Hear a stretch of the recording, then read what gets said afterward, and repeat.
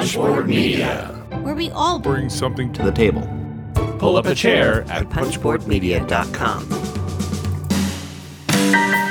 Hello, and welcome to another episode of Gumbo Live. Here's your host, BJ from Board Game Gumbo.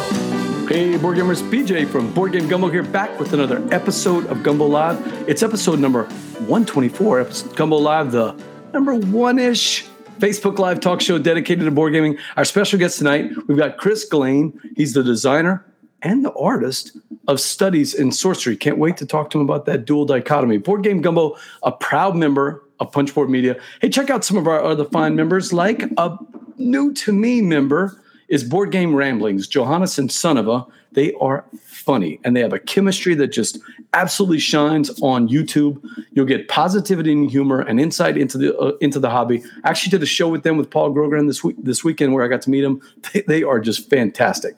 Board Game Ramblings gives you reviews, previews, and even music videos. Now, that I haven't seen. I need to check that out. Go subscribe to Board Gaming Ramblings, Punchboard Media, where we all bring something to the table. Hit us up on social media tonight, on Twitter or on Facebook at Board Game Gumbo, and we'll be looking for your questions in the chat. But enough blather, let's get right to our special guest. Let's see if I can bring him up here. Chris Glane, hey, welcome to the show, man. Hey, thanks for having me. Let me get this set up real quick here. Hey, so Chris, elevator pitch. First time on the show, give us that elevator pitch. Who is Chris Glane, and how'd you get into board gaming?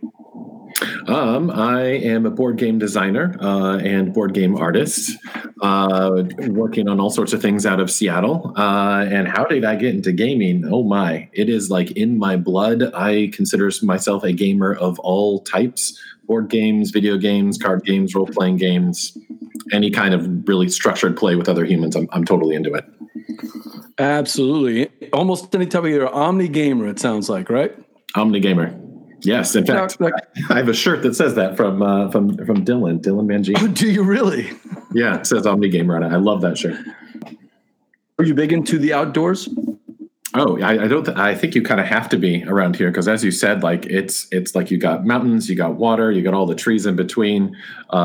Even if you're not like a big hiker or anything, like it's right here. There's great hiking trails everywhere. There's beautiful nature. Going on the water is a thing. So yeah, it's just kind of assumed by me. Everywhere else feels very flat in comparison. It's strange. Yeah, we're pretty flat down here. Speaking of flat, hey, there's Marshall William from Sinlaw, a little town up there called Andrea. Not so flat if you get of it. If you go over to the Backbone trail, you know what I'm talking about. He's checking in, saying hey y'all. Hey, also got somebody from the Pac Northwest up there. That's Evan Halbert, designer of After the Empire, checking in. And no, you're right, Evan. Those are not board games. Do you see Evan at the grocery store? No, I guess not. No, I've never met Evan. Jesse Fernandez. What's up, Jesse? Good to see you. If you have any questions, Jesse, we're talking to Chris about his game with Weird Giraffe coming up in just a second, so make sure you let us know. But Chris, you were telling me that you got to play a recent game. Look, gaming has been tough in this pandemic, but a lot of people have dived right back into the classic games we've been playing, or skipping the hotness and pulling those dusty games off the shelf. And one of those that I love, that my wife adores, is Bärenpark, and you got to play it. Yeah, Bärenpark is fantastic. So the key thing is that I have a 7-year-old daughter, so I'm always trying to find games that she can play, but like level up, and that me and my partner can play.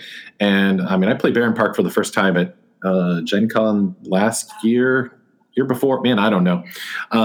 Waited a long time to get it because I just loved it after that demo, and it sat there for a while. I was so happy to get out with the family. Everybody likes making like a little. They're just putting the bears next to each other, Oh, yeah. It's adorable. It's tile laying. It's very approachable, and doesn't overstay its welcome.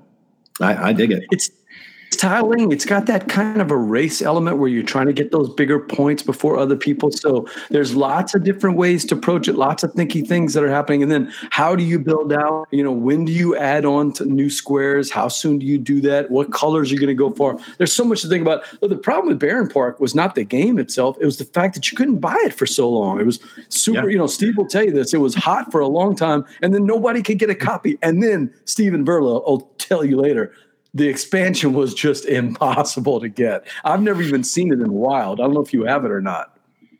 I don't have the expansion, but I'm super interested in it now. Now that I've been able to get it to the table, the family, everybody likes it. So now I'm like, okay, cool. Do you want to like put some like tram rails over here? Of course you do. So I've been. Berla says the expansion is still impossible to get. And yes, Evan, apparently the West Coast is a lot bigger than Lafayette, Louisiana, because everybody doesn't know each other. Y'all need to rectify that. You guys live, within hours of each other. You should get together somewhere. So, but yeah, if you get a chance. Not Patrick, I totally agree. Everything north of I-10, that's basically Canada, right? I mean, if you get north of I-10, you're practically in Canada. So that's the way it is. So Barron Park, how about, I know you liked it. How did your daughter and your partner like it? They both liked it, probably for different reasons. My partner, she loves Tetris-y feeling things, anything where it's like, planning something out spatially. Like she loves Suburbia and Fits and, all those types of games where you're laying things. Whereas my daughter, I mean, you can have your polar bears and you've got koalas and you put them all together and you add way too many bathrooms, which she finds hilarious. So one for her on theme. And I mean, that's the pitch, right? I mean, the pitch is just getting a chance to show off those beautiful little animals. And I mean, that's all you really need, right? Yeah. Yeah. You can kind of tell a story about your park. I remember walk into the park and you realize all the bathrooms are at the back. So any of the park attendees coming in there, it's like, well, I'm sorry. You got to walk through all of these concession stands before we're going to allow you to use a bathroom. I love it when tile laying games with simple themes can start to tell stories like that just by like you look at the elements and you think about how hilarious it is altogether. Yeah, tile laying games are one of my favorite elements, and Phil Walker Harding, I think, knocked it out of the park with Barron Park. So it's a big recommendation for me, and it sounds like an even bigger recommendation from Chris and his family. That is Barron Park. I think it's Lookout Games, if I remember right, but not so easy to get. No, or at least not the expansion. Yeah, not the expansion. So, BJ from Board Game Gumbo. I've got my guest here, Chris Gillane, designer of I drew a blank there, Studies in Sorcery, and we're talking some of the spicy hot games we played recently. I got to play a game from Starling Games called Flourish. Are you familiar with Everdell, Chris? Oh, I've definitely seen it. I never play it. I mean, it leaves a visual impression, so yeah, but I haven't played it before. It's the first thing that people notice, right? I mean, I remember when I was at BGG a couple of years ago, and they had it on the table, and you walk by and you see this big, giant cardboard tree. Here's a little tiny game. Flourish could have been in a tiny box this big with the cards, but of course, with Starling Games, with the same designers as Everdell, they overproduced it a lot to make a bigger game, and they call it Flourish. It's really it's not what people are going to expect. If they're going in expecting Everdell, that's not what they're going to, that's not what you're going to get. But let me tell you real quick. I mean, look right here. This thing fits in the palm of your hand. Those are the scoring tracks that you basically, the dials, they call them, it goes up into the hundreds, and they're just giant. You get a ton of them for everybody to play. And, of course, you have the big, beautiful artwork, just like you had in Everdell. I mean, this artwork is just absolutely gorgeous. But what you're doing in Flourish is you're building out a 3x3 and then one more, depending if you're playing solo or if you're playing with a multiple group. You're building out a garden in basically a 3x4 grid of flowers. It's a little bit of set collection, but it uses that pick and pass mechanic that we're so familiar with from Seven Wonders or from Paper Tales or any other games like that, where you got a hand of cards and you're looking at them and you're trying to figure out what to keep and what to give away. The twist in this one is I like the way you do the pick and pass, in that you're going to take one of the cards, put it face down, and then you're going to give not all the cards to your neighbors. You're going to keep your hand, but you're going to give one card to the left and one card to the right. And the cards are going to play off of each other. So some of the cards are going to be pretty simple, where like you see in this picture right here, let me see if I can sold it up. Some of the cards are going to be, see those roses on the left side? Yeah. Those are the elements, the roses that you can use to score. The scoring itself comes from the top and from the bottom right. The top left shows you what you're going to score on that 3-card row for that round, and you play 4 rounds. And the bottom shows you what you score at the end of the game. It's looking for all the elements on the cards, but the twist is some of those elements actually refer to other people's cards. It might be the highest scoring neighbor. It might be both of your neighbors. You might have to have more neighbors. So it's different ways of trying to score, and it's very, very interesting. Now, is it overproduced? Absolutely. Look, this is basically a card game, and we played the card game, and it was interesting, but it got more interesting, surprisingly to me, because the overproduced elements go with modules. Our old friend Johnny Packlos talked about those modules, and in this particular case, they included 2 extra modules in the Signature Edition that, to me, just in my opinion, I think are essential to the game. The modules bring in 2 expansions. The main one to talk about tonight is the Friends and Follies expansion. The Friends are just, you get 2 cards, and you can score a lot of points if you can symbols that you've collected to one of those cards. For instance, you might get 7 points for every 5 roses you have. Now, the other people don't know that, so you're trying to collect them. They can kind of figure out what you're doing, but you're trying to hide that. The more interesting one is the Follies one, and that's what these little cardboard pieces are. That's where on each end of each round, you got to take one of those cardboard pieces, and they match up to the 5 different sets, the roses, the vines, the little mushroom-looking things, and you got to put it on one of those cards. It's got to match, so you see I'm putting roses on roses, and then for every rose that you score that's orthogonally adjacent to that folly, and folly is just an old English word for like a sculpture, in the backyard, something in your backyard, some element, some garden element. When you put those in there, you're going to score. So now all of a sudden, I'm trying to score 3 different ways. I'm scoring by rounds. I'm scoring in-game on my cards and my neighbors. And now I've got these other elements where I've got to put the elements out each round so that I'm sure that I score. If you don't put one of those elements out, it's actually a negative. I think it adds enough of the element to really, from a little 20-minute card game into a deeper, thinkier game. And I've had a lot of fun exploring that Friends and Follies module. Personally, I wouldn't play without it. I think it only comes in the Signature Edition. So if you're looking at a Flourish, I'd try to find a copy of that. What do you think? This is not tiling, so we're not talking Baron Park, but we're talking about that set collection and pick and pass. What do you think of the combination of those 2? Interest you? Oh, well, yeah, I'm definitely into that. I love card drafting, and just that is a game in itself, like making interesting decisions like that.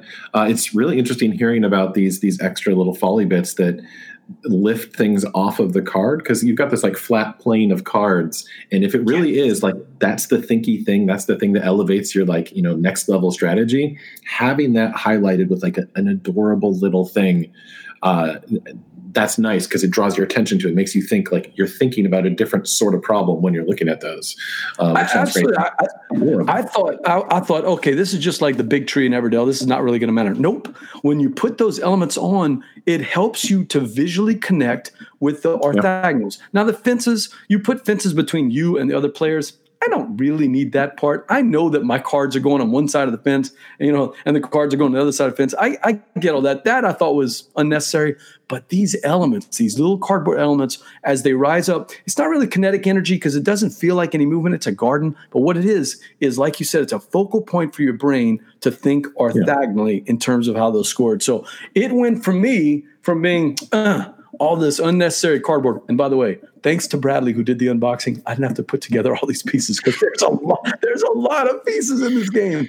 But to me, it draws your attention to what those orthogonal parts are, and it elevates the game to something that I think any gamer who likes, look, this is not for your Ameritrash dice chucking guy. This is for a person who likes the puzzly games. So the way that you and I were talking about Baron Park, where you like the puzzle of putting stuff together instead of being polyominoes. Oh man, I'm having trouble with it tonight. You're playing cards instead and trying to set collect with the orthogonal choices. So that is Flourish. That was one of those cards I was telling you. I'm showing a picture of the Friends card where it's a nice little flower, and you're going to get all those points for collecting those sets. That's beautiful. Yeah, it's pretty cool. Pretty cool art here. I actually can't remember who the artist is, so I apologize. Pick and pass, 7 Wonder style, beautiful art, and that is Flourish. from Starling Games, and it's out right there. BJ from Board Game Gumbo. I've got my guest here, Chris Glane. Let me see if I can bring up Steve, because I wanted to talk with Steve about a game that he's been playing. Hey, Steve, do we got you in here? Yeah. Hey, guys. How you doing? What's going on, Chris, Steve? how are you? So, Steve, you got to play a game that I played only once or twice, but I'm super interested in hearing your thoughts on it, and that's Dice Forge. I did, and interestingly, playing on BGA was probably missing out on what everybody thinks is the coolest part of the game, is snapping the dice together, and so we were doing that virtually. But yeah, Jay taught it to me the other night, and Evan as well. Actually, let me clarify that. He taught it to Evan, and I also listened. Evan then proceeded to school us in the game. Good game. I want to give it another shot to get a sense of whether I'm going to like it more from here or less from here. I'm not so sure about that, but we'll see. It's a game where you're in the first of 10 rounds. You're trying to add faces to your die to pump up your dice. And every time you're rolling, you're always getting resources of some sort, but you're starting to build them up to stronger resources, or to collect more of them, or to get more gold to buy better things. And then after some point, you kind of say, I've built enough of that, and I'm going to be starting to use around the outside edges. You can see there are 7 different parts of the board where you can be buying cards that have special powers that break the game a little bit, but also get you points. And by the end of it, it's pretty much a collection of points. It's relatively abstract, although there's good art on all the cards, and it kind of looks, thematically fantasy kind of stuff. I like the look of it, but it was basically converting resources to get better resources, to get more points, to beat your friends. I invested poorly. I invested in the victory points, and I was looking like I was way out in the lead until everybody just blew by me on the last turn with all of their cards having outperformed me points-wise. It was good. I liked it. But I do need to give it another shot, and I don't think that BGA gives it the same wow factor as if you were playing it on the table. So I would want to get my hands on a hard copy if somebody had one to borrow and sit and play with. But we'll see about that one. It was good. It was good. Chris, have you played? I wanted to say Dark Crystal because Evan keeps posting about Dark Crystal on there. God dang it, Evan!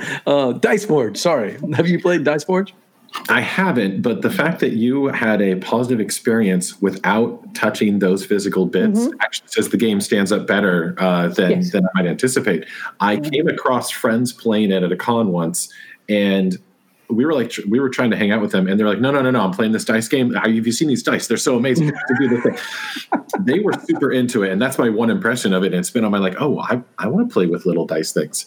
But I assume that that toy component is so much of the experience. So even just enjoying it at all without that is some level. No, there's a game there. The toy factor, I'm sure, puts it over the top. So you're having a lot more fun at the table. But I think if I got better at the next game, I know Evan would too. And I know Jay would too. So I just don't know that this is going to be a game that clicks for me. I had fun playing and losing. I had fun playing and losing. It was a good little game. I liked Dice Forge. So Jack, my son, played it first, Dice Tower Con 2017 or 2018. And I asked him about it, and he's like, the making the dice was awesome. The rest of the game, he likes chucking dice. He wants to, battle wizards or take territory. And there was none of that. So I waited a long time, and I finally got to play it last year. Sagan from our Southern Board Game Fest taught it to me. And I'm going to tell you, I liked it, but the dice part is really the attraction in the game to me. The exchanging of the resources and the special powers, I got to admit, are cool, but they're based on the dice, So upgrading your dice is a lot of fun. I would like to see that mechanic done in a different game, I think. So, I mean, if I'm going to play a resource conversion game, there's a bunch of others out over this. So I can see that. That's just me. I'm a little bit more meh on it, I think, than Steve and Verla. Maybe Dean. Dean says I'm wrong. He says, you're correct, Steve. Physical copy of Dice Forge, fantastic. Maybe Verla says she loves a Dice Forge, both in person and online. That's one that we're going to play a game online, Steve. I'll probably want to play something different. But I do need to play it again because, like I was saying, it could go up from here or it could go down from here, and it was good. So, the first time through as a learning game, I usually think of that as the first pancake off the pan. It's not going to be the best one. So see how it is the next time you play it. And if it feels like it's same old, I might be joining you. If I start to see that I'm connecting things better and it's more fun because I'm chaining things, maybe it'll rise. Who knows? And that is Dice Forge. Anybody remember who makes Dice Forge? I think it's a French company, if I remember right. I will look that up while you're continuing on. All right. And that is Dice Forge. Steve gives it a thumbs up. I'm a meh. And Chris says he's going to listen to Steve and not me. Right. I think that's probably the wisest idea. Hey, Steve, while I've got you here. Yeah. There's a big convention that's that was supposed to happen. You remember conventions, Chris? Do you remember what those were, where we got together with a lot of people and we played games? I really do. Well, by the way, while I'm getting the picture set up, what is your game? What's your convention if it was still rocking and rolling along in 2020? What game conventions would you have gone to? What's your favorite one there? My favorite is one that would have just happened, which is Shucks, which happens in Vancouver, the Shut Up and Sit Down convention. I've been there. I mean, it's only been going for like 3 years, I guess 4 years now. But it's got maybe it's just the size of where it is in its lifetime, but it's cozy, good crowd, good vibe. Vancouver is beautiful, happens to be drivable from Seattle, which helps a lot. So it has this feeling of a nice getaway with just nice people. And I miss Shucks. Shucks. I would love to go to Shucks. Hey, we got some corrections here, so let's make sure we have the record correct. Dean says production is fantastic. The game is pretty fun. Marshall knows me. Marshall knows that I just want to make my own dice and then play Strike with it. That's it. Yep. Strike. Gladiators in Arena. That's right. Gladiator Forge. It's got to be Gladiator Forge, though. See, now you're speaking my language. Now you're speaking my language. Hey, Steve, right down the road, right, just across the highway, Kevin's got a copy. Yep. Just name the date. We got to get back together, Kevin. Verla went in 2018 to Shucks, and she can't wait to go back again. I did one. I don't know, Chris, did you participate in Shucks at all? The online one? I didn't. I was away with my family for the weekend, so I didn't get to check in. But a number of my friends were doing live streaming and stuff from that. It was great to see Cascadia had a section there. Yep. But I was hanging out on a beach with my family. Can't do that. You can't beat that.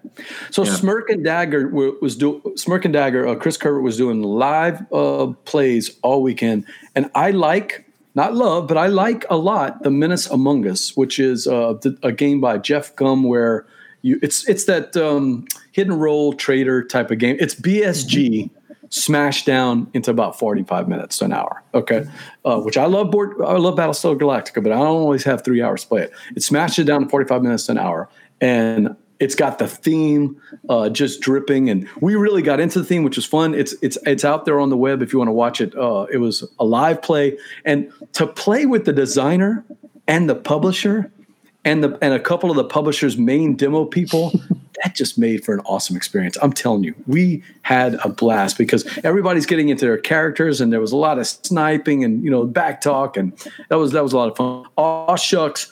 One of the better conventions, I thought, at least some of the online ones that I've done. So I like that. While I have you, I've got the pictures ready.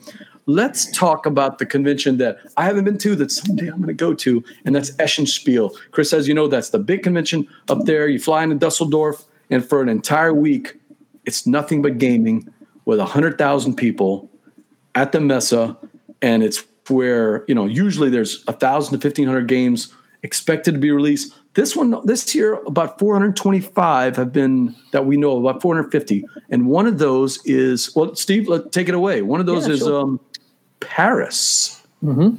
So all right, you got 30 seconds. You want to do this with 30 seconds? Okay. All right, you got to convince the chat crew and Chris. We're going to go thumbs up or thumbs down on your three choices. All right. So hit the clock and start the timer here. Kramer and Kiesling, number 1.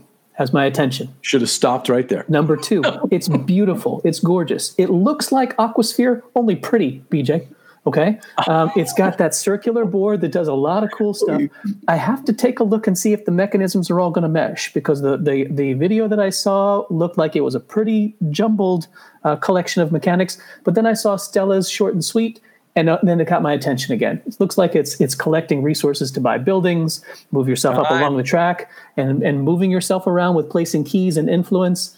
Building Paris, it just looks pretty. And Kramer and Kiesling know how to make a game.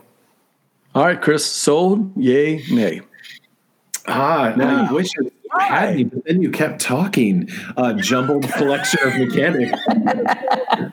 Now, I think that was mostly the video was not a great review. Stella did a better job distilling it down.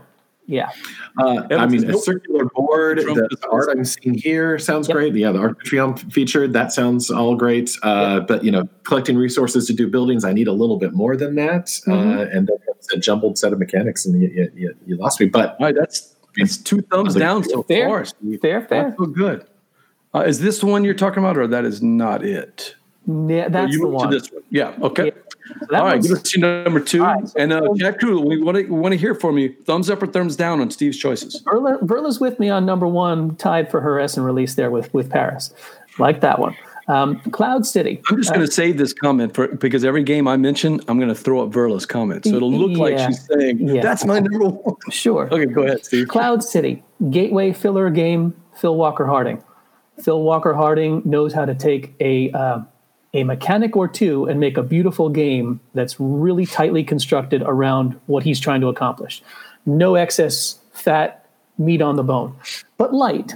And I think he's taken the idea that he did from the Barron Park expansion that has the monorails and is building layers of crosswalks in a 3-dimensional city. So you have 3 levels that you're building up, and you're basically going to be collecting points for either building longest of those, collecting large points for having long trails that are either 1, 2, or 3 levels high. And in the review, I think it's a basic enough game that you need to or want to play it with the goals involved right from the beginning, so that you can have the extra things for making circles or having no unattached 1, 2, or 3 level buildings. This Phil Walker Harding gets my attention each time, and it looks like a good production. So Beth says she generally likes him. Verla's in. Zach says yes. Evan says yes. We're getting a lot of thumbs up. Right. Oh, and a thumbs up from Chris. Why, Chris? Right. Redeemed myself in round 2. It sounds great. I mean, the focusing on a simple idea and leaning into that and building around that, that's my jam. The just Cloud City as a theme, great with the verticality. Yeah. Simple, honed, but, focusing on something interesting and evocative. Sounds great. Yep. I like that one. All right. Your last choice, Steve. So last choice. Let's 50-50. see if I'm 50-50. Let's see if I can at least stay in the middle and not be sent to the Lions here. This one I switched out. I had another Kramer and Kiesling, but I put this one in its place after seeing a short little video by Matthew Jude on this. Matthew Jude is a great reviewer, but he's also just beyond funny. Glasgow is a city builder tile layer, 2-player only. But his description at the end of the video, this is a city building version that gives you the feels of Seven Wonders Duel or Targi. It's not the same mechanics, but to have that feel where you're doing that with tile laying and building a city where you're laying out the city of Glasgow, that immediately had my attention. Those are 2 great tactical 2-player games. Targi's one of my all-time favorites. If this lives up to a fraction of that, I got to take a look. Yeah, it's almost like he watches your appearances on the show and just threw out 2 of the games that you like. Yeah. Chris, what do you think? This box looks kind of patchworky to me already. Mm-hmm. I get that that's the Lookout look, but it is. Oh, Chris gives it a thumbs up. Why do you say that? I am a fan of games that are designed for a precise number of players because they will play well at that count. And 2-player games like Patchwork or Jaipur are some of my favorite most played games because they just sing with 2 players. In addition to have that be about city building tile laying, I know that theme is going to land with the 2 players I'm going to be looking for. So, yeah, I'm interested. Okay, now we see why he's the designer. He's in there with serious discussion and critical analysis, and I'm doing shtick. I'm just doing shtick. I see. You actually convinced me. When a game is meant for a certain amount of people, that is right. Beth says she wants what some guy is drinking. That is true. That art is interesting. She's not wrong. I think it's Clemens Franz. Ooh, something to think about here. Thumbs up, says Dean, but he's nervous. Glasgow, too light. I don't think it's heavy, but I don't know that it's in the 1s. It's probably low to mid 2s, is my guess. All right, Steve, I think you acquitted yourself 2 out of 3. Not bad. Let's bring, I'm going to send you back down, and let's bring Verla in. Oh, I pressed the wrong button. Hello, Steve. Hold on. Let me bring Verla in. Let's see where she is. Hello, Verla. Say hello, Verla. We're here. There she is. Yes. Hi, Chris. Hi. So, Verla, you've actually been to Essen. I got to go last year, which is why I didn't go to Shucks last year, because couldn't do both. But it was really awesome. Well, yeah, it was fantastic. Let's hear your games. You know the rules. An elevator pitch shorter than even Steve did. And they'll be really short. You got to convince Chris, and you got to convince the chat crew. Let's see what you think.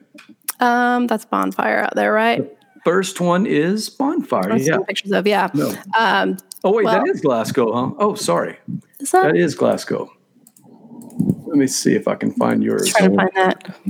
I'm definitely with Steve on Paris. That is tied for my number one, along with Bonfire. I am a huge Feld fan.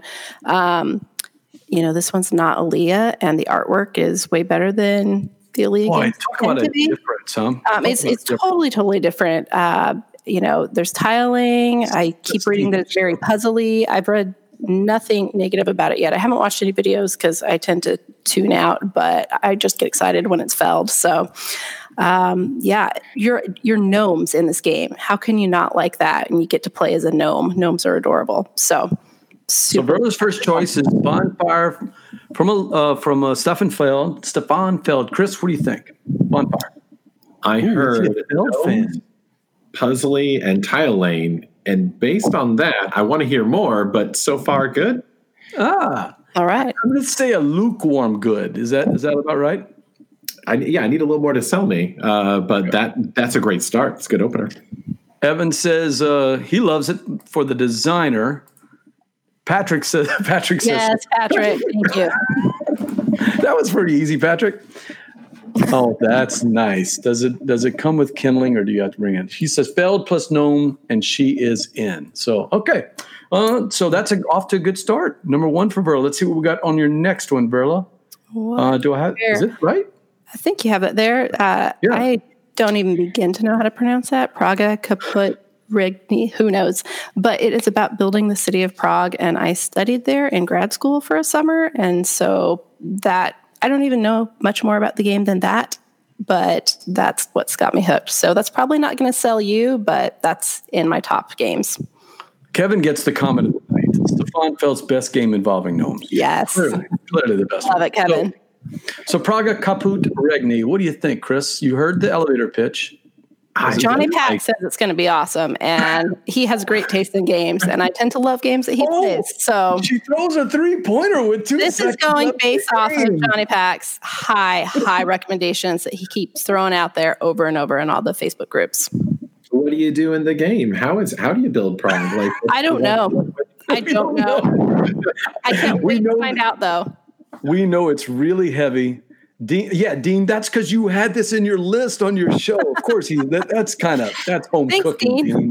But he does. Wow. Beth likes your choices here. Yeah, pretty heavy game. Chris, that's all we got for you. We know it's heavy, and we know it's about building the city of Prague.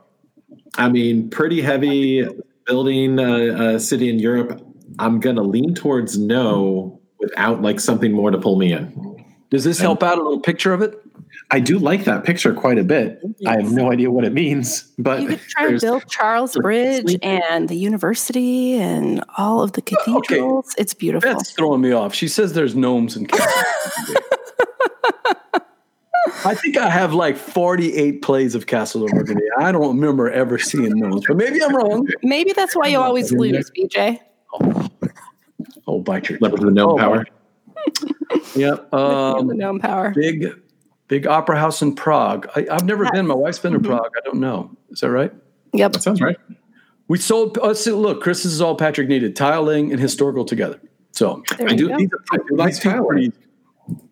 Go read the designer diary on this on BGG. It's really, really interesting. And the designer was born in Prague. And yeah. No, I read all books. So yeah, it's in my queue of designer diaries to read. Nice. Kaput Regni would be the king is dead. He's kaput. He's got. I'm not sure if that's right. So, Dean says, check out the Slicker Drips video for Praga if you want to get a chance. All right. So last one, a game I've actually played. Oh. So, yeah. So, Perla, I want to hear what you have to say on it. I love the West Kingdom games. This is Viscounts of the West Kingdom. Viscounts of the West Kingdom. When they started talking about that online and said, the West Kingdom universe here and bag building, I got really, really excited. And there's a rondel and set collection and that fabulous art by the Miko. Look at that board. That just looks amazing. I cannot wait to get my hands on it and just figure out what's going on. Look at that modular board there, Chris. All right. So what do you think? Has she sold you? Are you a Shim Phillips West Kingdom North Sea fan? I don't think I have any experience with that at all. All right. I like the cover that I saw. I like the font. I like what I'm seeing there. It sounded like a lot of mechanics all in one, so I'm expecting something pretty heavy. But bag building is fun. It is visually appealing there. It's like drawing my eye in there. So I don't know if it's going to be like too much, but right now I'm going to give it. I'm interested. Nice. Beth says she's voting because of the word Viscounts, but she hasn't played enough West Kingdom games to say if she'll love it. Horizontal thumb up. I played it. I played it with Alex and with Joe from Stonemaier Games. Let me see. I enjoyed it, but I played it on Tabletopia, and I played it on a little laptop. So the screen was about this big. Don't even count that. Wait, I didn't bring a mouse. And if you've ever tried to play Tabletopia without a mouse using the trackpad, why would you do that to yourself? Why? I was on vacation in Gulf Shores, and I get this text from Alex saying, "Hey, we're jumping on." So, I can only do the beach so much. After a while, I got to come back into place and play a solo game or something. So, yeah, Alex texted me. I jumped on and played it. I liked what I played. You know what it's got, Chris, which is kind of cool? It's got, she said the rondel, but it's a weird rondel where there's an inside loop and an outside loop. And you have to keep diving on the inside or diving back to the outside or diving on the inside. I've never seen that before, or at least I don't remember that. It was really interesting. It's a typical Shim Phillips design where there's lots of resource conversion and getting that engine going is really how you're going to win the game. Now, I'm terrible at those kind of games, but I do like them. I love the art from the Micho. I think he's got a distinctive art, although the new Raiders of Scythia, man, I love that art. And as opposed to Raiders of the North Sea, if you've seen the new version of it, it's a little upgraded version. The mechanics are a little bigger, and I love that new art. So we got some comments here. Paladins I've played, haven't tried Architects. Architects is my favorite so far. I wasn't crazy about Paladins because it was very solitaire and a little heavier, but I'm really hoping that Viscounts is the best of the three. There's more player interaction in Viscounts than there is in Paladins. In Paladins. So, nice. All right. So, Chris, you gave it a tentative. Yeah, I mean, look at that on the table. Like that is, I would go over and be like, "What is this game?" I would check it out just because the table presence is really catching. Playing that on Tabletopia, I think I've had a nightmare about that. Like that looks like very fiddly, and trying to do that digitally with a trackpad. No, thank you. No, look, I agree with you there. That is a tough one. All right, Verla, hang on here. I'm going to do my three, and we can get your comments on that and Chris's comments. So, my three. The first one, and I literally picked this because of the cover and because it's from Portugal. Some of my ancestors grew up in Portugal. I'm a De Silva by ancestry, and I saw Caritos. Caritos is a game that I can give you in one simple pitch. It's Monsters, Inc. in Portugal. You flip the script, you're the monsters, and you're scaring the villagers away. Look, that's it. That's all I had to know, right? Yeah. So, Verla, Monsters, Inc.? I'm intrigued. This is the first time I've seen the cover for this or even heard of it, so I'm totally interested. Yeah, I wish I had some more pictures. I do have more pictures. If you go to the blog post about our top 8 SNLV, you'll see more pictures from Caritos, and I guess Americans would say Caritos, but they pronounce it Caritos. But it's got this cool looking board, and there's a really cool mechanic that I like. When you're playing cards, you're going to play a card to take an action, right? And they're all different set type cards. If you play the card you want, you get that action. The next time you come and play a card, if that card symbol matches a previous card that you played that it's laying on it, it makes the action stronger. So now I got to decide, am I going to play the action I really want, which is the wrong symbol, or am I going to play a lesser action but make it stronger? And my opponents know that. Are they going to starve me of those cards? So look, there's not a lot on it. There's a 3-minute video from the publisher Meebo Games. I've got a copy coming in, so I'm really excited about playing it. So we'll see that. Let us know how it is. Does this? No, Dean and I are thinking about doing a video. This is not the 2020 Disney release. It just looks so. All right, so that's Karitush. The next one is Durian. Chris, I'm going to say it. It's an Oink game about it's Oink games using Hanabi mechanic with a gorilla staring at you. Why aren't you filling the fruit orders fast enough? I mean, do I need to say more? If you know anything about Oink games, you know it's a little tiny box, but it gives you that big experience. I wish I had a picture of this. It's all this colorful fruit. You and your fellow players are running a fruit stand, and this gorilla is just staring at you. And every time you get the orders wrong, he yells at you. Here's the problem. You can see Verla's cards. You can see Chris's cards. You can see BJ's cards, but you can't see your own. Everyone else can see you. So do you keep adding fruit orders thinking that, well, everybody's putting in more of the pomegranates. I must have 3 pomegranates here, right? Right? I have pomegranates, right? And then, of course, the gorilla yells at you. So that's Durian. I love Oink games. I don't like everyone they produce, but I just love what they do. So, Chris, what do you think? Yeah, no, that sounds great to me. Oink games, they're not going to take up a lot of space, and that counts for a lot. No. As I've tried to trim my collection over the past however many months, that gorilla is giving me nightmares already about its stare of disapproving, right? And just social engineering and trying to figure out what's going on. That sounds like fun. That sounds like a game I'd have fun with. You know what's the problem with these games, Verla? The Button Shy and Oink games, you can't get rid of them. If you have a backpack or a drawer, you just put them in there. They don't take any space. Yeah, it's great. All right, so what do you think, Verla? Durian? Thumbs up for me. Okay. Ooh, I think I'm doing okay at this one. And the last one, it's actually an expansion, so I kind of cheated, but I love Era Medieval Age. It's a roll and write, and it's super overproduced. You didn't need any of this stuff. Matt Leacock originally designed it with no pieces. It was just a roll and write. But somebody at Eggerspiel said, oh, no, we got to make this into plastic and goodness and all this board. I hate the board. That ugly yellow board is terrible. They could have done green. At least it would like landscape. I don't know why we're in the desert when we're building out this medieval kingdom. But what it needs is expansions. As crazy as that sounds with all the stuff you get in the box, it just needs more and more buildings and more dice. I didn't get the original expansion because the price of the game are expensive enough, but it was just kind of a little tiny box expansion. This is the first real expansion for it. They came up with a very clever name. Anybody can take a guess? Medieval Age expansion.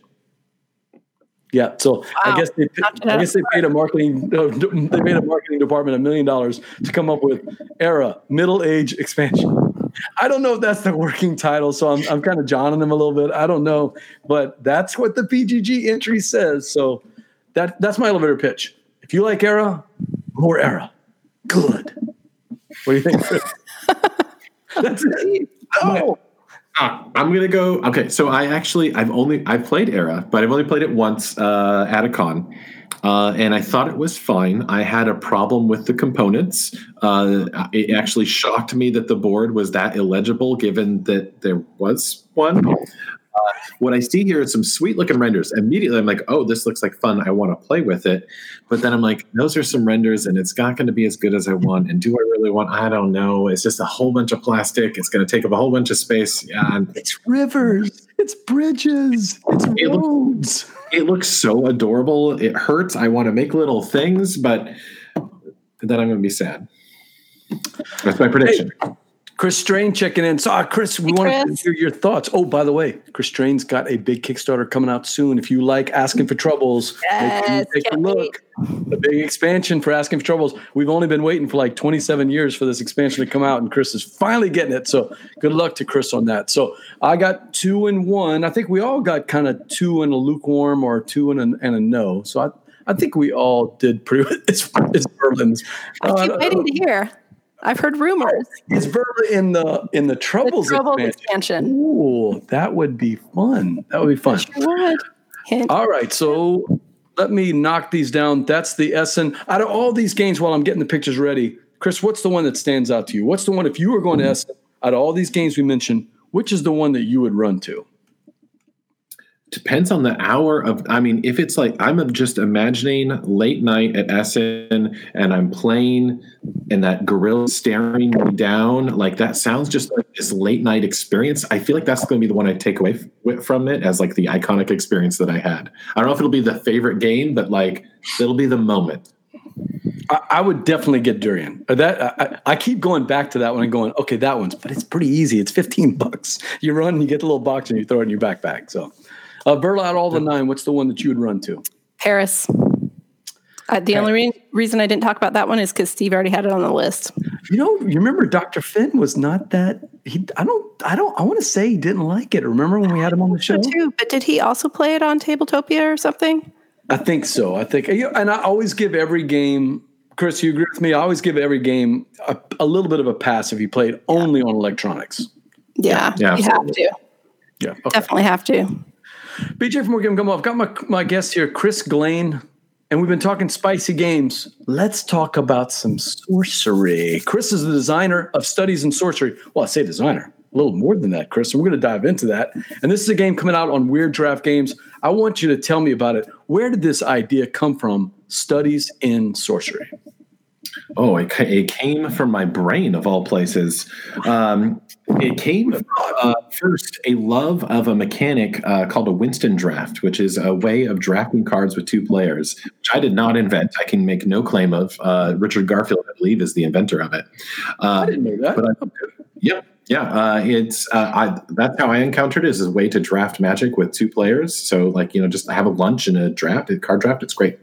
So I always wanted to design something around that, and for some reason, my brain went to, well, you've got these piles of cards that you're digging through, trying to find the good stuff. What theme is a good match for that? And my brain, as weird as it is, went to grave digging.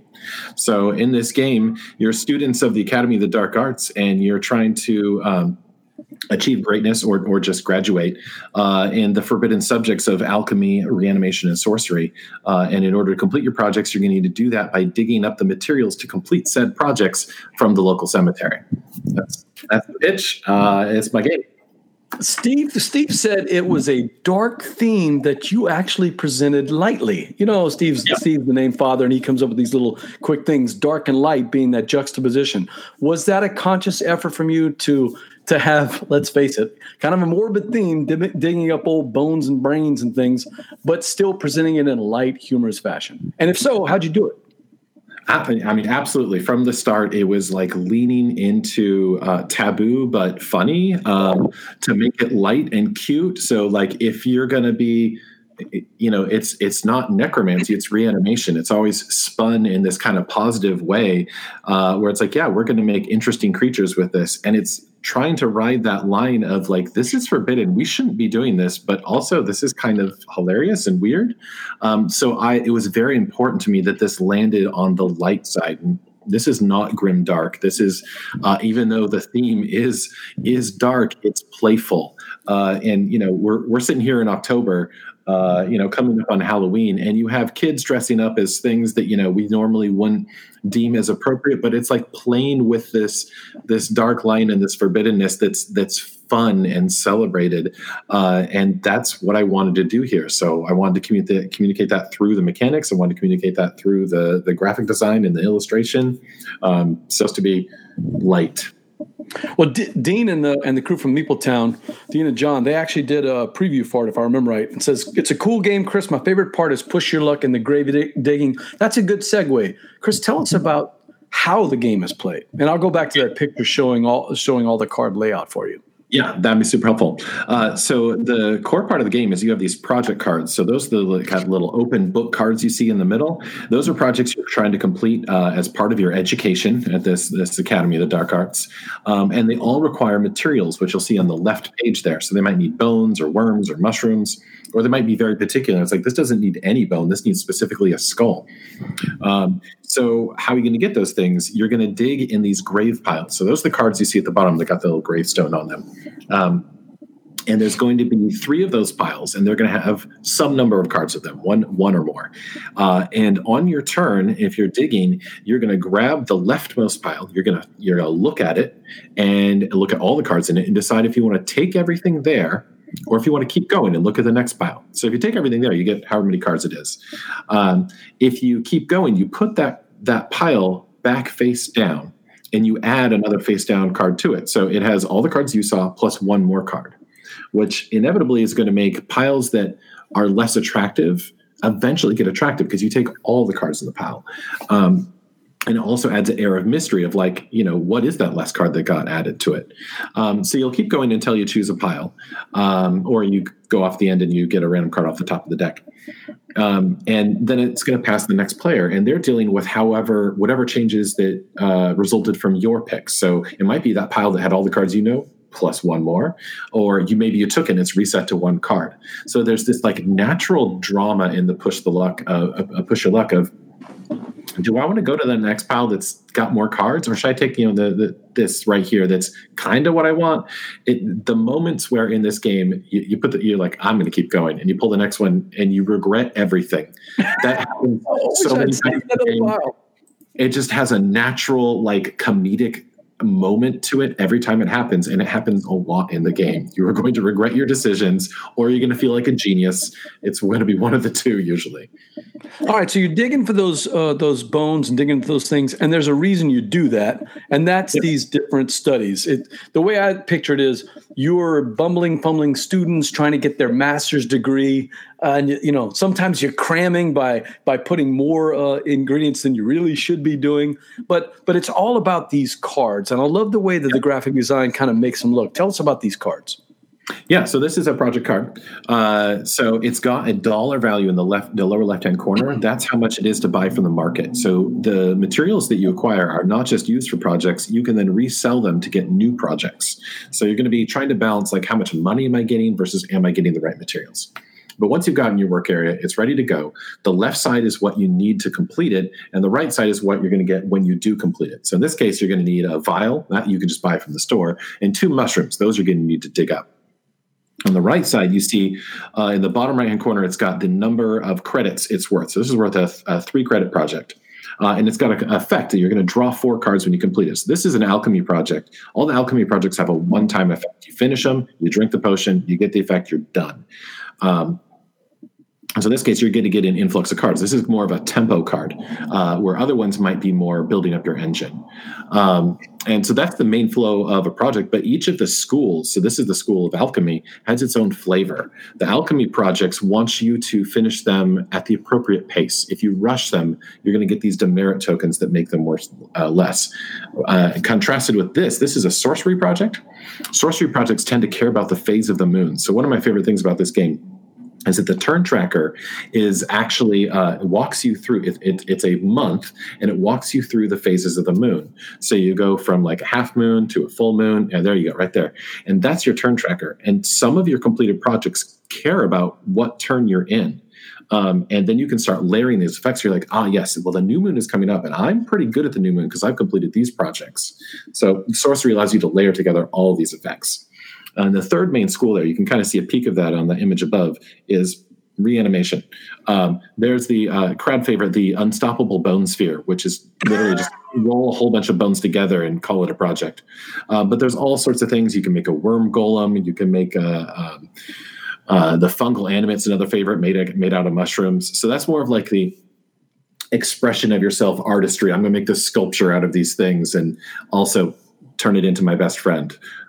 So those are the 3 main schools. They all have these different flavor, but you layer them together. In the end, you're trying to get points, your credits. But if you ignore the abilities you're getting along the way, you're not going to get to those high echelons.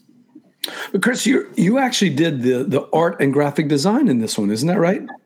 Yeah, that's true. I don't know if you've seen, we've got Beth Sobel in there. So here's your chance to impress Beth with some of the handiwork that you've done. No, I'm all joking aside. I thought it was crisp and clean, and it still carried the dark theme while being intentionally funny, right? Is that what you were going for? Yeah, absolutely. And also, Beth's amazing. So, that's hard to be compared to her in any way. But yeah, I wanted to bring that quirkiness. This is a great shot for that.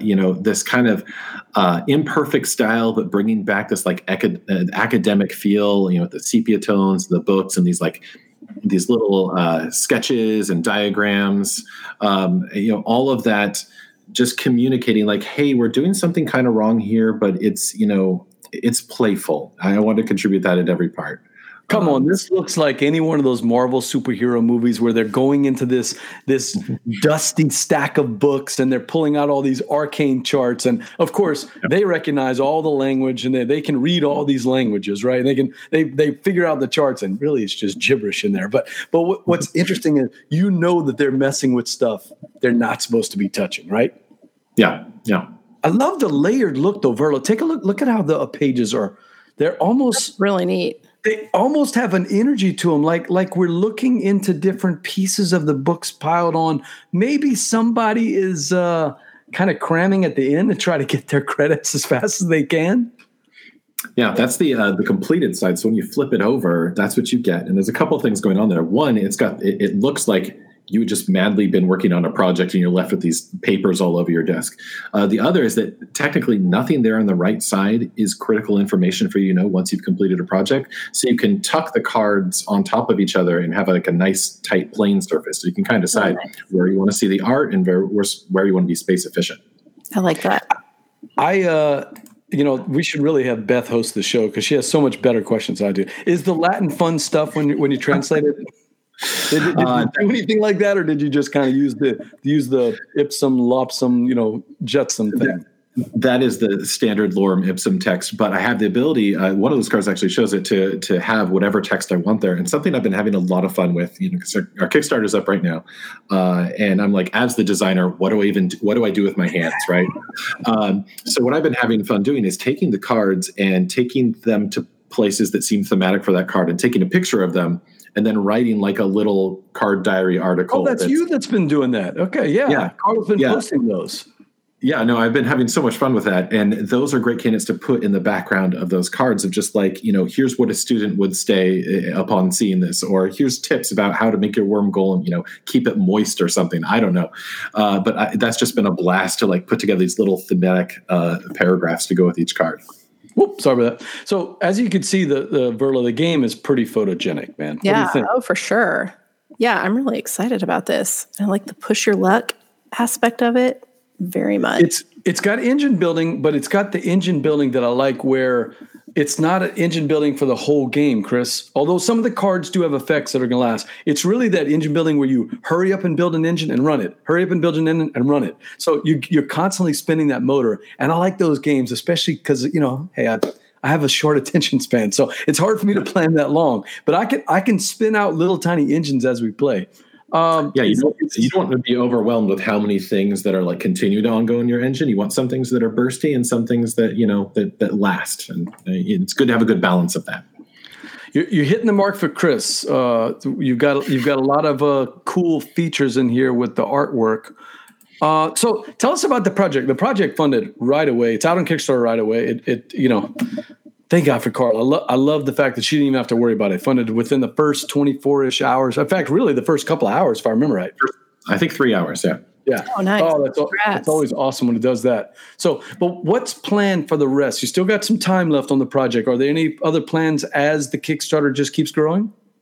Yeah, there's a couple of stretch goals. I have to keep up on what's open now and what's coming. Obviously first you got some component related things. There's a mini expansion that's one of the stretch goals, which I'm pretty excited about. It's just like a little add-on where each player starts with a staff.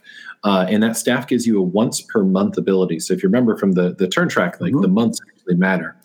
So that's going to be like a 4 times per game thing that you get to do. And they just add like a little bit of spice, a little bit of asymmetry that's really nice, gives everyone a little bit of power. It's a lovely addition. I would love to see that one happen because that one has been very popular with my partner. She always wants to play with the stabs. Game works fine without it, but it is a nice addition. I'd love to see that one happen. There's also things like what we do with that little skull in the first player marker. Like there's a lot of play in there that we still have to see over the course of the Kickstarter. Yeah, so this is one that I actually did for crowd surfing on the Dice Tower because, hey, when I'm doing the crowd surfing lanyard, I'm looking for games that won't break your budget and throw in a little something extra. $19, Chris? Seriously, you might as well pay us to buy this game. I mean, really, Cat Crew. This is an easy choice for you. $19. It's a crazy amount of value for $19, honestly. I'm the designer. I don't plan out the production or any of that. When I said at $19, I'm like, that's great. I hope that gets this into a lot of people's hands because you will get a lot of replay value out of $19. Again, as the designer, I don't know what to do in the middle of a Kickstarter campaign. I've been streaming my solo games of it, over and over and over again. And I love playing this game solo. I love playing it with other people. But like the replayability is, for a $19 game, you should buy it. Hey, Chris, so when you play it solo, what's your time frame now? How when you set it up, it's all set up. How long does it take you to play it? Because I've actually played it solo a couple of times. I think if I shut up, it would be like 20 minutes. The problem is I've been streaming these on YouTube. So a whole bunch of videos available. If you do want to see how the solo plays out, you can check them out. But I'm like talking through my strategy and everything. And I'm like, well, that took a long time to play. Oh, because I was talking the whole time. But if you just focus, it's like 20 minutes and you're good. And there's, these missions you can play to kind of set alternate targets. But I'm also just fine just playing it and seeing what combos I can build. And probably 20 minutes for solo. That's shorter than me. For me, 480 minutes. But, I'm a slow player. So no, I'm joking. It was about 20 to 30 minutes for each of the solo plays. So if you like solo games, this is one you should be looking at. I mean, $19. Hey, Chris Strain's got a question for you, though. And he's asking for a friend. If you could go back in time a week before your Kickstarter launched, what would you do differently? Oh, man. We see you coming, Chris. Just prepare myself for an ordeal. I mean, I've watched so many friend designers launch Kickstarters and see them go through this and see them be stressed out. And I'm like, okay, I understand what this looks like. And no, just my feeling of helplessness right now is, I don't know. I stand by the game. I think it's great. It's been lovely. I actually, I would do the solo streaming thing that I've been doing. It's been lovely to hear from people in the Kickstarter comments. They were on the fence. They watched a solo playthrough and they're like, oh, it looks great. And they bought it. And I'm like, thank you. Because I didn't know if I was doing that for no reason. It's really great to get that positive feedback. I've never done a Kickstarter, but I would tell you exactly what you're talking about. Community involvement, getting people involved, getting people invested in the people behind the game. Look, there's plenty of games out there. You got to have a reason to take a look at a project. And one of the reasons I always take a look, one of the things I mentioned here is the art. If it's Ian O'Toole or Beth Sobel, I back it, but I'm going to take a look at it, right? Same thing with the gameplay. If it's a certain publisher, I'm going to take a look at it. But if it's somebody I know, that's why the Weird Giraffe games and the Flat Out games are so attractive to me, because I've met those people and I like those people, and you want to support the company. It's a bonus that the game is as good as advertised. Yeah. If you can, at least it gets you to look at the project. You may not back everything, but you're still going to take a look at it. Berla, what about you? Yeah, I mean, when I started getting into board games and found out the universe existed 2.5-3 years ago, I learned about Kickstarter right away, and I swore it off. I was like, okay, that's clearly a black hole. I need to stay away from it. And then when I went to Shucks in 2018, I met Daniel Kazmaier and playtested Shy and just fell in love with the game, but also just really appreciated who he was as a person and wanted to support his and Connie's dream. And then I ended up going and helping demo Chai at Essen last year. So definitely, the people behind the games makes a difference in where my Kickstarter dollars go. Any questions for Chris about the game itself, Verla, as we're looking through some of these pictures on the Kickstarter? Man. Well, Beth says so many of the games she's backed are because she knows the folks and she's gotten really lucky. They are great. That's exactly right. It's the community building. don't have any questions. I'm just excited to give it a play. I really like just what you've described with how the mechanics and the theme really work together. That seems really cool. And, how you're working towards your degree and what you said about, the different, phases of the moon, the different semesters, or, you're working on different goals that might be impacted from what you did earlier. So all of it sounds very intriguing, and I'm really excited to learn about it. It's push your luck. A little bit of that spin up engine building, although there's some longer term cards, as I said. It's got that what I call the abyss mechanic, where you're trying to decide what cards you're going to leave for other people, or should I keep going to that next one because I really want that next pile. What's in that next pile? What's in the pile? I want to know. So it's really good. So Beth wants to know, what is your favorite aspect of this game? Cool. Well, I mean, I started with wanting to do that draft and getting that push your luck, but I think my favorite aspect is the identity of the different schools in the game. How each one really feels like you're studying that subject, and it's like how you overlay them, and then how they interact back with that core mechanic of pushing your luck. How sorcery might dump more cards into the field, or with reanimation, you're like digging for the exact bone you need to finish your project, and so you're like laser focused. I love that interplay. Nick, check out Rahdo's video, but also you may have missed that Chris has actually been running the game through solo plays. He's posted them up on YouTube. I think we have, Steve found the link. So here's a link to Chris Glane playing it on YouTube. Check those out, Nick, and you can see exactly what it is. But Nick, $19 for this. That's not bad. And with the possibility of getting even a little expansion content thrown in, a little lanyap. Little lanyap, as we say. That's the Kickstarter project. What's that? Expansion? Yeah. Go ahead. Sure. Because there's an expansion up on the Kickstarter, which is the Divination expansion, which adds a fourth school. So I was talking about how excited about the schools, and Divination just leans into that. Divination is all about trying to predict what's going to happen, all sorts of play with the hidden information of the piles, and manipulating of the fates. It's got like a tea leaf reading theme. I'm excited about that too. So if you feel good about it, if you feel confident about it, it's a definite fun addition. The game doesn't need it, but definitely benefits from adding. Are you a former Magic player? Yeah. Okay.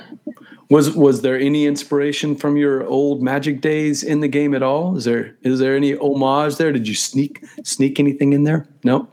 I don't know. I think there's any direct references. Like Divination is a card in Magic, but like it's more like the overall umbrella of that.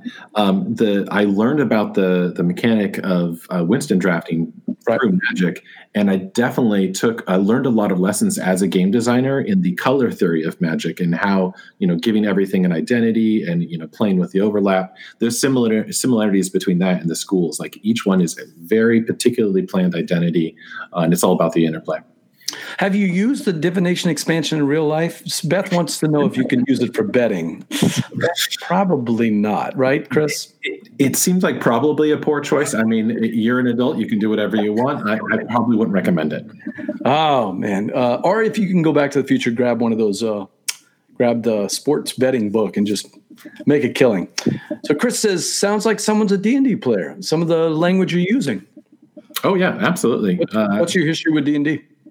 I've been playing D&D since grade school. Took a huge break for a while, but I'm still playing it. Been playing it on Roll20 with friends today because that's what you can do.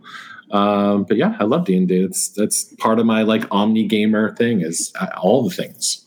So that's one of my first experiences in gaming is red box D&D back in the 80s, playing the dungeon board game with my friends, having campaigns that we playing through Greyhawk, a couple of other things like that, way back in the day. Never teaching it to my kids. We played board games, but we did play the D&D board games. Never really teaching to my kids, but they were in a scout troop and some of the scouts started playing D&D, I guess because they saw old books from their dads. One of the coolest thrills is finding out from your son that he's doing the things I did. On Wednesday nights, he's got a Roll20 game with his friends that are all in different colleges. I don't know why that's, it gives me the frissons, as we say down here, goosebumps, to think that, the tradition is living on where these guys are using their brain. They're using their imagination to come up with just making adventures, right? These long 6-hour adventures. I wish I still had time to do 6 to 8 hour D&D sessions like we did as a kid. Yeah, they're much shorter now. Steve says he's come back to D&D this year, and he is loving it. All right, so Chris has a question for you. He's going to guess your current PC's class. He's thinking sorcerer. We're actually in the moment of transitioning from one campaign to another, and neither of those happen to be correct. My previous class was a bard. Okay. And I am playing in the new one. I am playing the first ever fighter I have ever played because I figure at some point I should do the thing. But we're playing in just fighter, straight fighter, not fighter, thief, fighter, something. No, just straight fighter. I'm gonna try to do a ranged fighter, just like like someone who's into archery. Actually, they have like a crossbow. It's a very spooky themed thing. We described it as what we do in the shadows is what we're leaning for the D&D thing. I don't know if you saw that movie. It's like it's what we do in the shadows. It's a mockumentary about vampires. It's hilarious. But that's the flavor of our D&D thing. All right, elevator pitch. We got a couple of people checking in here at the last minute. We got Studies in Sorcery out on Kickstarter right now for what is it? About a week left. I'm trying to remember now. It says 9 days. 9 days left? Okay. 9 days left. All right. So 9 days left, $19. You can get the expansion content with it for $24. That's a great deal. We know Carla's track record. Weird Giraffe Games is going to deliver. They're going to deliver on time, and the game's going to be better than you think of when it comes in that final box. I've played the promo copy, so I can't wait to see what the real one is. Give us that last pitch. Sell the chat crew. Why should they take a look at this project? If you love cards as much as I do, the expressibility of cards, I think this will work for you. It's got that engine build yourself up, but it's not going to overstay its welcome. If you like the theme, if you like creepy and cute together, and if that sounds like your jam, you're going to be enjoying yourself as you're playing through. An important thing for me is that theme and mechanics must be like bonded from the beginning, and that is absolutely that is true for anything I design. And if that is your jam, this will deliver on that. Yep, that's a good point. You're going to get that from this game. So that is Studies in Sorcery from Weird Giraffe Games out on Kickstarter right now. Couple of questions for you. Thumbs up, thumbs down. Fighter/diviner. Yeah, do that. It sounds fine. It sounds good. Let's do that. Sounds like a good thing. Fighter thief? I've never understood that one. How can you be stealthy if you're so brazen? I mean, you got to pick one or the other. I've never gone for that combo. Nice. I like that. All right, let's bring in Steve, and we're going to do the last part of our game. See if I can find Steve here. Steve here? Is Steve still available? Steve, where you at? I actually don't see Steve here. Uh-oh. I think nope, there he is. All right. Steve O'Rourke, the name father, checking in. Hey, Steve. Welcome back to the show. All right, so the last part that we always do, Chris, this is a board game show, so we got to play a game, right? Steve, tell us about the game tonight. Sure. We're going to do the Envie game. We've told Chris in advance to have a game in mind, and we're going to, Verla, BJ, and I, ask some questions, 20 question style, to try and figure out what he's thinking of. We don't know, you don't know, but it's going to be a race between the chat crew and the three of us to try and figure things out. And Chris is going to try to run out the clock and stump us. So, BJ, do you want to kick it off with question numero uno? Chris, we got the game. You have the rules. We need to make sure we're all on the same page, Steve. No, okay. I have a game in mind. I have faith in Chris. And it's also that I also have no faith in us. That's right. All right, we're competing against the chat crew. Can the three of us beat the chat crew?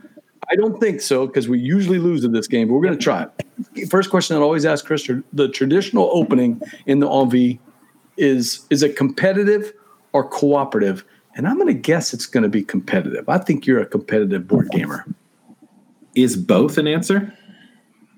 It is. Okay. Ooh. Oh, wow. Interesting. That says the chat crew can win. Yes. Probably. Yes. Most likely.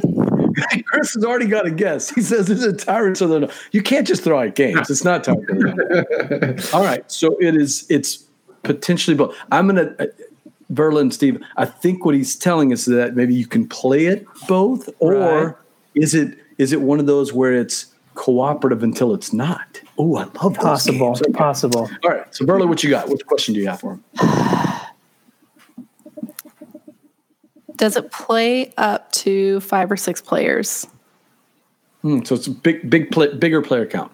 Bigger player count or 4 or less? I believe it plays to 5, but not 6. Okay. 5, but not 6. Okay. Steve? It's come out in the last 5 years? It's older than that. Older than that. Okay. Is there a trader mechanic? No. There's no trader mechanic. Okay, so I was thinking of a game in particular, Shadows of Camelot. I'm going to steer away from that because that one is always cooperative until it's really not. What's that round? Yeah, I think that was what she was thinking. Yeah. Is it Dead of Winter? Beth wants to know. No. No. Okay. Is it board based or is it more card based, Chris? I'm going to guess it's got a board. Board. Yeah. Board. Okay. All right. So check. We got a competitive / cooperative game, board based. Came out longer than 5 years ago, and it's going to play up to 5 people. So, all right, Berlo, what you got? Is it an award-winning game? Oh, he's going to have to go to BGG for that one. I don't think so. I've never seen. Certainly, my copy doesn't have any awards featured on it. Okay. Okay. For people, Dean wants to know if it's thematic. Would you consider it a thematic game? Yes. Okay. Okay. See what we can say. All right. For people who are kind of in the hobby, the name of a designer that we recognize. Like a Chris Glane? Yeah. You know, your Felds, your Rosenbergs, your Glanes. Your Glanes, right. I didn't know the designer on this, but that's only because I'm terrible at names. Okay. Beth wants to know if it was a human, Chris, would you be friends with it? Beth has the best questions. It's a great question. Yeah. Oh, yeah. Yeah. We'd be friends. I think people would pay Steve to see the Verlin Beth show, wouldn't you? Like just close up Gumbo Live and we just let Beth. Well, it's Verlin's decision. She can do that. That's true. That's true. It's Verlin's world. We're just living in it. So what did he say? What was your answer to it? Oh, yeah. You would be friends with it? Okay. Luke wants to know, does it have hidden movement in it? Yes. Good question, Luke. I'm liking that. It does. Is it still in print? Marshall wants to know. I feel like I have to check the calendar on that. I was going to say Fury of Dracula. Dean beat me to it. Oh, Dean's got it? Oh, yeah. Did you get it? I was thinking You are fantasy. correct. Dang it. I didn't even get close. I was thinking fantasy, and I don't know why. I thought Shadows of Camelot, and you know how sometimes when we're playing this game, you kind of get stuck into that genre. Mm-hmm. And so I'm going through all the fantasy games I could think of, and I just, it's going to be Descent or something else. See, I was being polite. I was going to wait for BJ to finish his sentence, but then it was just enough for Dean to beat me to the punch. No. Well played, Good Dean. job, Dean. Good job. The chat crew wins tonight. That is nicely done, Dean. Fury of Dracula nailed it. So what do you love about Fury of Dracula? I'm curious, Chris. Having one player who is trying to be sneaky and they are just like all about their stratagems and everyone else is discussing it in the open and trying to crack open that dynamic is delightful. I have the second edition. The combat mechanics are way overwrought. There's a lot of problems with the game, but that core thing of like, where is Dracula? And it's got this beautiful board that looks like this old-time map. And it's very evocative of the theme. You're following behind Dracula and maybe you're going to find like, they were making vampires or maybe it's like wolves or something. I like that game more than it deserves. Chat crew, if you could see Dean right now, he'd be ripping off his shirt. He's dancing around the room. He's like, winner, winner, winner. So congratulations on that. So are you a Britain first strategist when you play for your Dracula? If you're Dracula, are you going right to Britain and just kind of camping there and letting the players run around, or do you have another little secret strategy to tell us? I don't think I'm ever allowed to play Dracula. My partner wants to do the sneaky thing. She's all about that. So I'm always hunting Dracula. I think I've played Dracula like once. I don't know what I'm doing. I've never played Dracula. I've never done the Dracula thing. So I hear it's fun. All right, so that's Fury of Dracula. That is, well, it was Fantasy Flight, but I'm not sure. Is that the third edition? I think WizKids picked it up. WizKids. Yeah. It has a very storied past. It's hard to follow. Yeah, I have not played the new edition. Yeah. All right, so let's get back to, real quick before we close out the show, Studies in Sorcery, Kickstarter project, still going on for another 9 days. Quick pitch to anybody that's just joining the show. What do they need to check out? What's coming up on the Kickstarter project, Chris? What's coming up? That's a great question. Stretch goals are happening. I can't keep even track of what's going on there. But if you want a tight card game for $19 that's heavily thematic, then this is your thing. If you're a Halloween person, if this is your month, not just because there's a million things on Kickstarter this month, but because of like the theme, you're excited, you're going to carve a pumpkin, then yes, this. And that was our game, the Envy game, won by Dean over from Meepletown. The chat crew beat us again. It's not surprising. It happens all the time, Chris. We get beat a lot. It's Game Time presented by Game Toppers LLC. Hey, Chris, make your game nights a showstopper when you play on a Game Topper. Game Topper LLC, a sponsor of the Southern Board Game Fest, a fundraiser for New Hope Foundation, which unfortunately we didn't have this year. We did it online, but we'll be having it next September. So if you're down in Louisiana in September, we'd love to have you pass by. It'll be a good time. So, all right, board gamers, that's it for another episode of Gumbo Live. I want to thank my guest, Chris Glane, for coming in. Hey, Chris, if people have questions about the Kickstarter project or about Studies in Sorcery, how do they reach out to you? I am active on Twitter as Chris_Glane. I've only got an Instagram going, I believe under the same handle that's got all those card articles I was talking about. So those are ways to find me. Look for that. I'm trying to put out some ridiculous content that makes I enjoy it. Maybe it's your thing or not, but I'm having fun with it.